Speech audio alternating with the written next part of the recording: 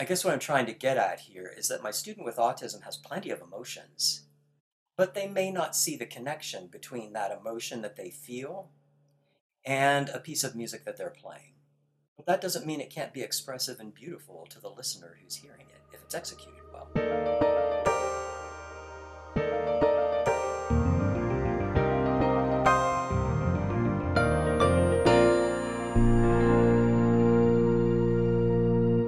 Hi, I'm Ben Capello, and welcome to All Keyed Up. Thanks so much for listening. Today I spoke with Scott Price. Scott Price currently serves as Carolina Distinguished Professor of Music at the University of South Carolina School of Music. He is internationally recognized for his work with students with autism and other special needs, and has presented solo recitals and workshops for piano teachers throughout the United States and in Canada, South Korea, Thailand, Singapore, and Malaysia. Dr. Price is creator and editor-in-chief of the online piano pedagogy journal Piano Pedagogy Forum, has recorded 39 compact discs of educational piano music for Alfred Publishing Company, and has published educational compositions with Alfred Publishing Company and the FJH Music Company. Awards include the Best of BGSU Outstanding Graduate Alumnus Award from Bowling Green State University in 2002, the 2008 MTNA Francis Clark Keyboard Pedagogy Award, being named a 2009 Music Teachers National Association Foundation Fellow, the 2012 Southeastern Conference Faculty Achievement Award for the University of South Carolina, and the 2019 Francis Clark Center for Keyboard Pedagogy Outstanding Service Recognition Award. Dr. Price is the founder and director of the Carolina Life Song Initiative, dedicated to providing piano lessons and music experiences for students with special needs, and in fostering best practices in teaching and teacher training. In this episode, we spoke about teaching piano to students with autism. I really enjoyed speaking with Dr. Price, and I'm inspired by how passionate he is in his advocacy for this group of students. I hope you enjoy. Scott Price, thanks so much for coming on today. Oh, it's my pleasure, Ben. Thank you so much for inviting me, and thank you for creating this terrific resource for music teachers. Thank you. Today, I'd like to talk about teaching piano to autistic students. But before we go into any details, I'd actually like to start by analyzing that first sentence that I just said. So when I took a special education class in graduate school, I was taught to use person-first identification when discussing these students, but I've read in recent years that some autistic advocates have encouraged identity-first identification, which is what I used when I said autistic students. Can you clarify the distinction between person-first and identity-first, and talk about how you approach finding a respectful vocabulary when describing these students? Well, sure. The differences between person first and identity first. In person first language, that is used as an attempt to sort of include people. So when I'm talking about a student with autism, I'm always talking about the student first as a person. And then the autism, the label, whether it's vision impairments, hearing impairments, Down syndrome, whatever it may be, that just informs my pedagogy. And for the most part, most of my parents, they appreciate the use of person first language and actually advocate for it. However, there are people in the community who are advocating for identity first language, which is putting the label first. I am an autistic person. I'm a blind person. I am a Down syndrome person. Mm-hmm. And that's perfectly fine as well. Basically, the way that I approach it is I just ask the parents or the person, if it's an adult, how would you like for me to refer to you? Person first or identity first? And then I just make a note and be respectful to their language. It really kind of opens up a wonderful discussion into this whole idea of inclusion and always having our students who may have differences or be differently abled. I don't like that word disability, although we need to use it, as being part of and not less than. I always want to realize that I've got a full 100% person in front of me, and then I just need to teach a little differently or communicate a little differently based upon the label that they have. Well, that's interesting. Okay, so you in general, to be sure I understand, your default is to use person first unless the student or their parents have explicitly requested otherwise? Yeah, that's my default. That's just here in my studio. But if it works differently for other people in their studios, great. That's what they should do. I just think it's about being respectful to the person. Yeah.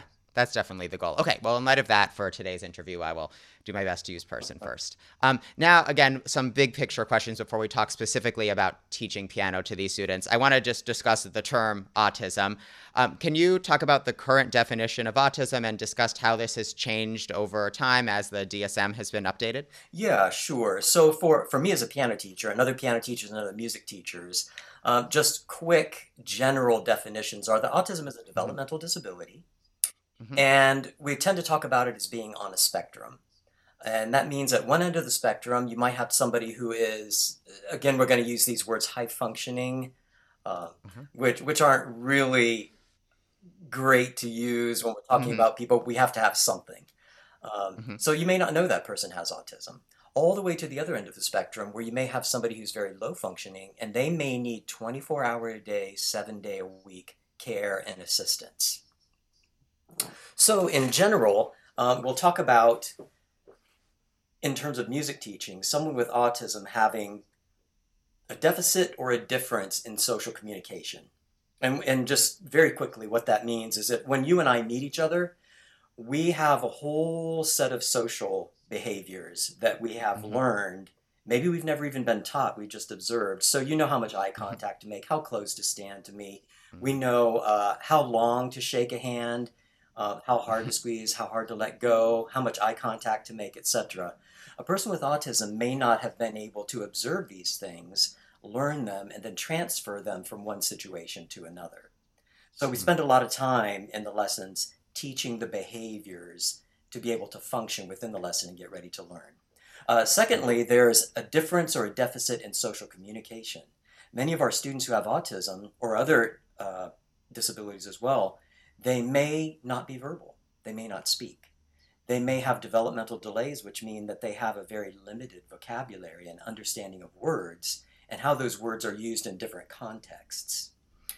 So, if I say something like quarter for a quarter, quarter, half note, well, a quarter is a quarter, Yeah. it's 25 cents. Mm-hmm. But then we talk about that word in terms of money, in terms of time, in terms of context specific note naming, and it Mm-hmm. can mean a whole host of different things, and we just assume our students can navigate that. Mm-hmm. And thirdly, a difference in imaginative thought, which I think we're going to talk about a little bit later. Mm-hmm. Um, so differences between the DSM-4 version 4 and the DSM version 5. And for your listeners, that's Diagnostic and Statistical Manual of Mental Disorders. So in version 4, we used to have autism described in different ways. There was autism spectrum disorder, and then there Asperger's syndrome, Yeah. and then PDD-NOS, which was pervasive developmental delay, not otherwise specified, and then a few other things. So what happened between version 4 and version 5 was PDD-NOS went away, Asperger's went away, and then we just had autism with 3 different levels. And Mm-hmm. so basically what that means for us as music teachers is just to know that we may have people coming in with identifying labels, and they may still say, "Oh, I Mm-hmm. have Asperger's syndrome," or my daughter has Asperger's syndrome, Mm-hmm. or my son is PDD-NOS. And it's just important to know in general what those things mean and what the differences are. Now, a Mm-hmm. question that I get a lot from people is, well, what if the parents don't tell me? Or what if they don't know? Or what Yeah. if they don't want to disclose? Mm-hmm. And in that case, it's not appropriate for me as a music teacher to make a diagnosis because I'm not a autism Mm-hmm. professional or a medical professional. But I can do what I do for every other student, and that is I can observe them, see how they interact and communicate, see what their challenges may be, and then I just adjust my Mm-hmm. teaching. Yeah, this is something I'm experiencing in my current studio. I have two students who I suspect have autism, but I don't want to just ask that. And so I think what you're saying makes sense, that you can make adjustments and try different strategies and see what works for any student. And you don't necessarily need to have a diagnosis in order to know how best to work with them. And a lot of the strategies we're going to discuss today don't necessarily only work for students with autism. No, I think Yeah. a person with autism, they have a wonderful gift to teach us Mm-hmm. what is truly meaningful, relevant, and productive Mm-hmm. in our teaching, and what also may be just the opposite, what is meaningless, irrelevant, and Mm-hmm. counterproductive. Yeah. Yeah, and a lot of the strategies that I've read you describing as recommendations for how to work with students with autism are now things that I've tried, at least to some extent, with all of my students. So I think there's a lot of overlap here. And again, you don't need a diagnosis to know how best to work with these Sure. students. And when it comes to adaptive teaching, I and my colleagues, we sort of have an inside joke where we say, look, whatever works, works. That's Yeah, appropriate for exactly. that student. If that helps that student, great. Uh-huh.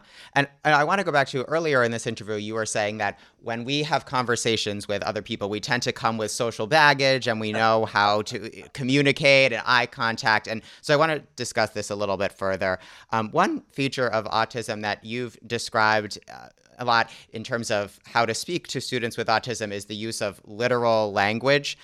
Sometimes when we have conversations in general, we tend to use a lot of abstractions without even being aware that we're doing this. And this can cause hindrances when teaching piano to these students. So what are some examples of some types of abstractions that we may tend to instinctually use when teaching piano to these students that we might want to shy away from? Well, sure. I think you said it very, very well in that when you and I talk to each other, we use shared cultural experiences, we use slang, we use pop culture references.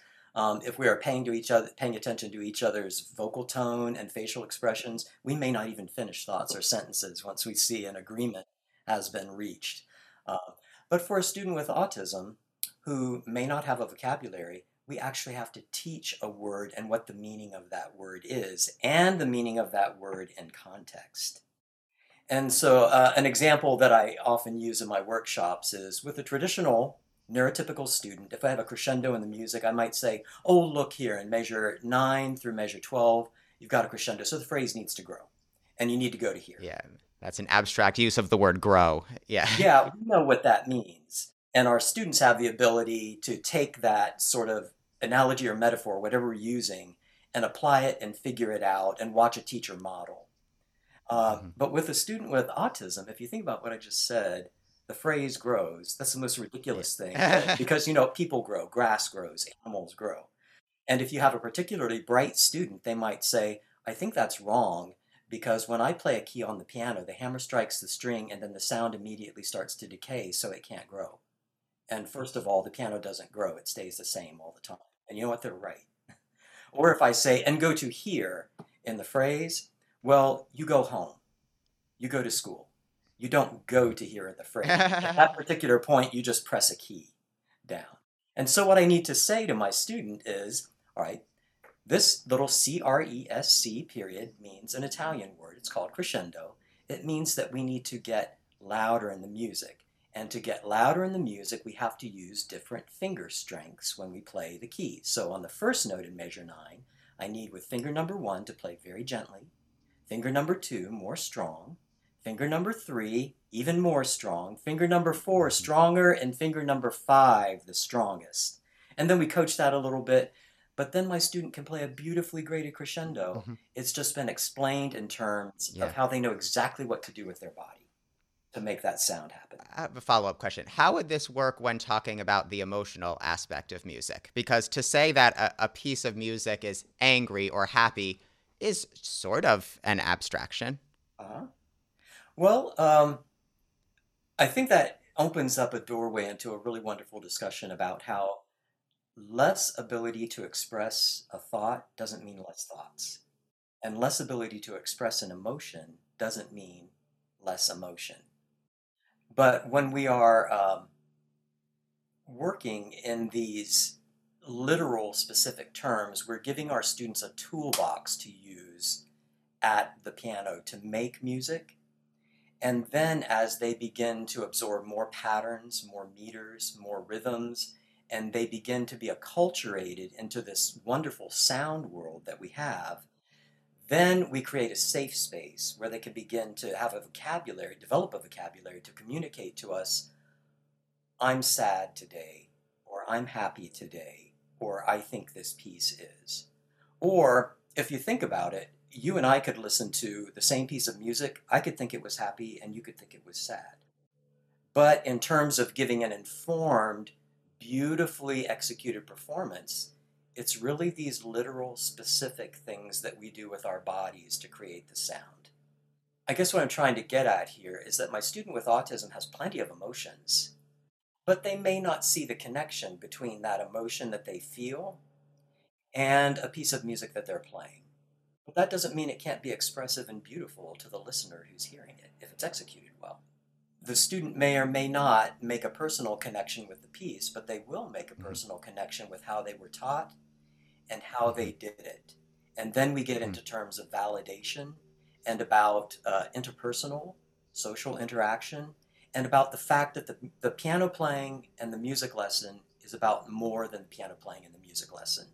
Mhm. Certainly, we want them to progress and to learn to Mhm. play the correct notes, correct fingerings expressively, but it's really about more than that. It's about them having a person in their life, about Mhm. them being included in an experience, about them being able to do something that every other kid can do, and about their Mhm. families seeing their children do something that every other child can do, and about being included in the wider social experience and about being part of and not Mhm. less than. That's great. Well, that's a great goal to work towards. Also, related to this idea of kind of thinking literally, you've written about the fact that many students with autism tend to feel more at ease when they, in their head, have a clear structure of what's going to happen in the lesson. And sometimes some of the spontaneities that we do in lessons can overwhelm them. Can you discuss how we can make the lesson structure as transparent as possible to these students so we don't overwhelm them? Oh, sure. And one of the things that I do with all of my students is once they come to the studio, we have to teach them all of the behaviors to be able to learn to get ready to do the learning process. So they have to learn things like stand outside quietly, don't bang on the door, Mm. wait for me to open the door and say hello. I'll ask you how you're doing. You need to answer me. Then you can come in, put your books here, get your piano, get your pencil ready and everything. Then sit quietly and wait for the lesson to begin.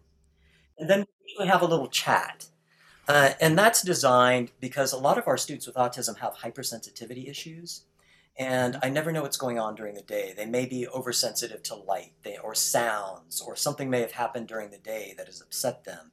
Perhaps they haven't slept for 2 days. Perhaps their medications are wearing off. Perhaps they had dietary issues, which mean that they didn't eat that day. So maybe they're crashing from not having enough nutrition at that point. But it gives us a chance for them to get centered, to decompress from all of those hyper stimuli. Also gives them a chance to get used to me, and it gives me a chance to also see what their emotional state is, their mental state, their physical state, their attention, and begin to craft that lesson experience for them. And then I sit down and say, "Are you ready to begin?" And I always ask permission, and I always do it with what I like to call the perpetual smile, because anything new or different can be anxiety triggering and it can be a behavioral trigger. And so I Mhm. want them to know what's going to happen in the lesson. And then when they say yes, um, I usually just give them the rundown for the lesson and say, okay, first we are going to do right hand, left hand, then finger Mhm. numbers, then we'll do key names, then we'll do lesson book, then we'll do performance book, then we'll do Mhm. improvisation, and then it'll be time to say goodbye. Are you ready to begin right hand, left hand? And they will remember every single thing in the list. Now, it doesn't mean that there's not changes and things that happen, but when you have a very clear structure, then they are more able to process new things and to switch tracks.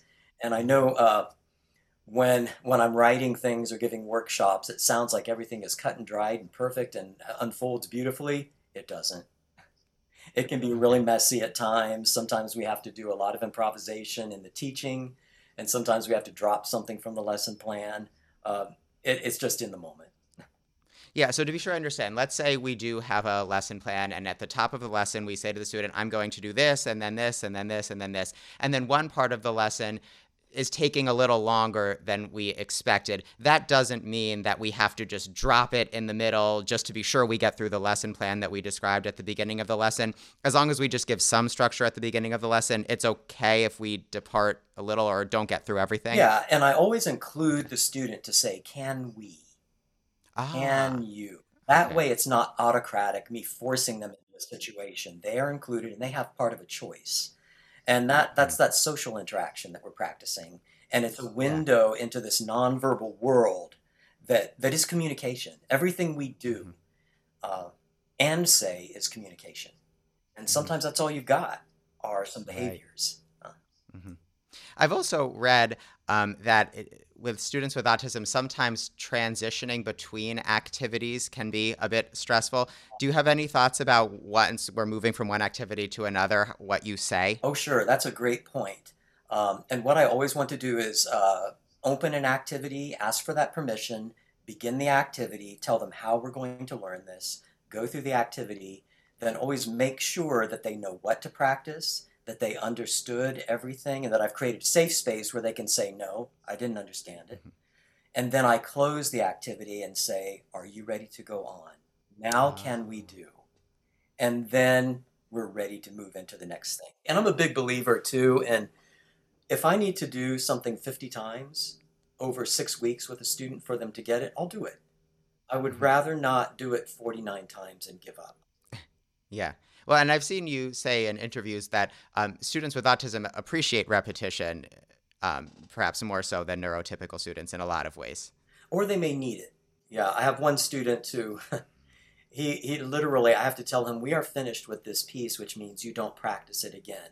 Because he thinks they're all so much fun that he will literally practice Aw. every piece that he's ever learned just for the joy of it. I'm jealous. I wish all of my students were like that.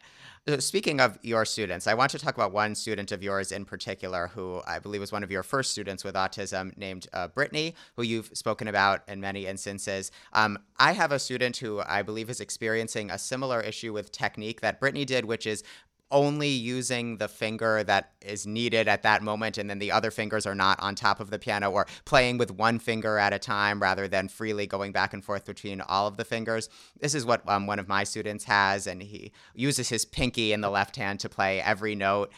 Even though he's very musically advanced in many other ways, it's just for some reason I have a very hard time getting him to put all of his fingers on the piano and use all of them with his left hand.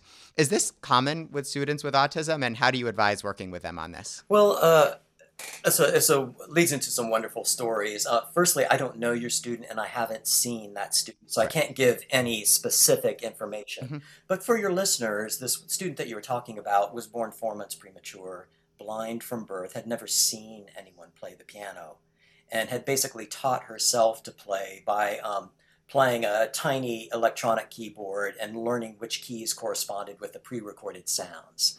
So in her Wow. case, she would often place her thumb on the fall board, the wood below the keyboard, um, Mm. because she had to find distance and measure distance because of her blindness. Mhm. So we did a lot of work with just having her realize that she did have other fingers and that they could be used in certain ways to make sounds. So if I've got a student who's resistant to using the other fingers on the hand, I might say, you're the most wonderful piano player with your fifth finger ever in the whole world. Congratulations. Do you think we can do that again? And can you do it with finger number two? Do you think we can do it again? And can you do it with finger number three? And then Mm. perhaps I have to write in all of the finger numbers over every single note in the music. Mm. Great, I'll do that if that helps my student. And then I just have to be gently insistent and say, I need for you to use this fingering when you practice. Will you do that for me? Do you promise? And then make it part of their practice strategy at home. And then perhaps we just have to keep reviewing that for 6 months until they Wow. get it. I will do it. Is that how long it took with Brittany? No, I think in her case, she was so precocious that once she realized she could do more, then she was all about it. Mm. And then, in some cases, our students have fine motor skill delays, which mean that they just can't play with Mhm. really advanced fingering or really Mhm. complex fingering. But, Mhm. if somebody's using just finger number two, you can still teach them to play a beautiful legato just by Mhm. sliding across the keys as they need it. Mhm. Mhm. But I really like this sequencing that you're suggesting of if they only play with one finger at a time, allow them to, for the next step, keep playing one finger at a time, but do it with different fingers. So now only play with your pinky, now only play with your thumb, and then that can sequence into using your whole hand. That's a very good Yeah, and some of my sequence. colleagues will often talk about using social stories. And what that is that my student with autism may not be able to imagine themselves in a situation doing a certain thing. But what they can do is listen to a story where I could say, well, Mr. Ben was playing the piano. And when he played this piece, he had to use fingers number one, three, two, four, and five so he could play it this way. Can you watch my hand? Now, do you think you could play it like Mr. Ben? And you one, That is two, so three, four, interesting. five. That way they can observe somebody else doing something and then copy Hmm. that. And you would say that for a lot of different areas of Or you could feedback, go that for rather everything. than, And yeah. and I should Ah. say that these are things that these kids are doing in all areas of their life. So it's not like Hmm. something brand new that they're Hmm. doing in the piano lesson. It's just the context is a little different. Hmm. Okay, so going back to this student of mine that I was describing, I would say he is musically very, very gifted in a large number of ways, and he's very specifically interested in classic rock, and it's like an encyclopedic knowledge of classic rock. But then keeping one finger on the piano is difficult for him, and this relates to another feature of autism that I've read about, which is that they tend to be very interested in what they're interested in, and sometimes kind of ignore other elements. I've read that this is called weak central coherence. When we as teachers notice students with autism kind of latching on and being really, really interested in one specific aspect of music and a lot less interested in other elements of what we're trying to teach them, how do you advise that we react? Like, should we just give in and then go with what they're interested in, or should we try to nudge towards more of a well-rounded approach? Well, number one, as a teacher, I never give in. I'm always trying to help that student. The only time I ever give in is if it's becoming a severe behavioral Okay. trigger, or if the parents contact me and say, I don't think we should do this today. It's been a rough day Hmm. at school. And then I'll give in and not do things. Or in one case, I had a music therapist call me, and this particular student we were both working with, she said, don't do anything with B flat. For some reason, it's bothering him and he's screaming. And so Wow. for several months, this particular pitch, something about it would just cause him to scream, and then he got over it. So I just avoided B flats. But I generally don't encounter those problems with my students because it's all about the routine. And I set up the Hmm. routine of all the things that we're going to do. And then they are not resistant to anything in general for me because we've set up the structures so that one thing leads to another and it all becomes part of the Well, package. that's good advice to know that if a student with autism is kind of very specifically interested in one aspect, they can drift away from that as long as the sequencing is made clear and they have a clear lesson structure from the top of the lesson rather than kind of unexpectedly thrusting it on them. Or sometimes you can use it as a reward too. Say, well, we can do this if you do this.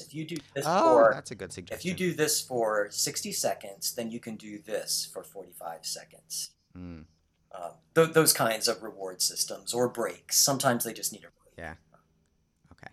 Okay, I'd like to switch gears a little bit and talk about multisensory learning. Earlier in this interview, you were talking about nonverbal students, and sometimes they communicate with pictures more easily than with words.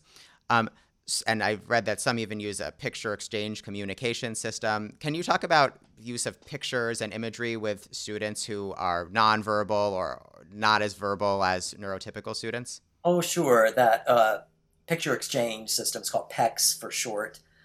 If that's appropriate for that student and they're doing it a lot, that's great to use. Instead of me just saying what their routine is going to be for the lesson, perhaps it's pictures or icons that are made through any kind of software or through a program called BoardMaker.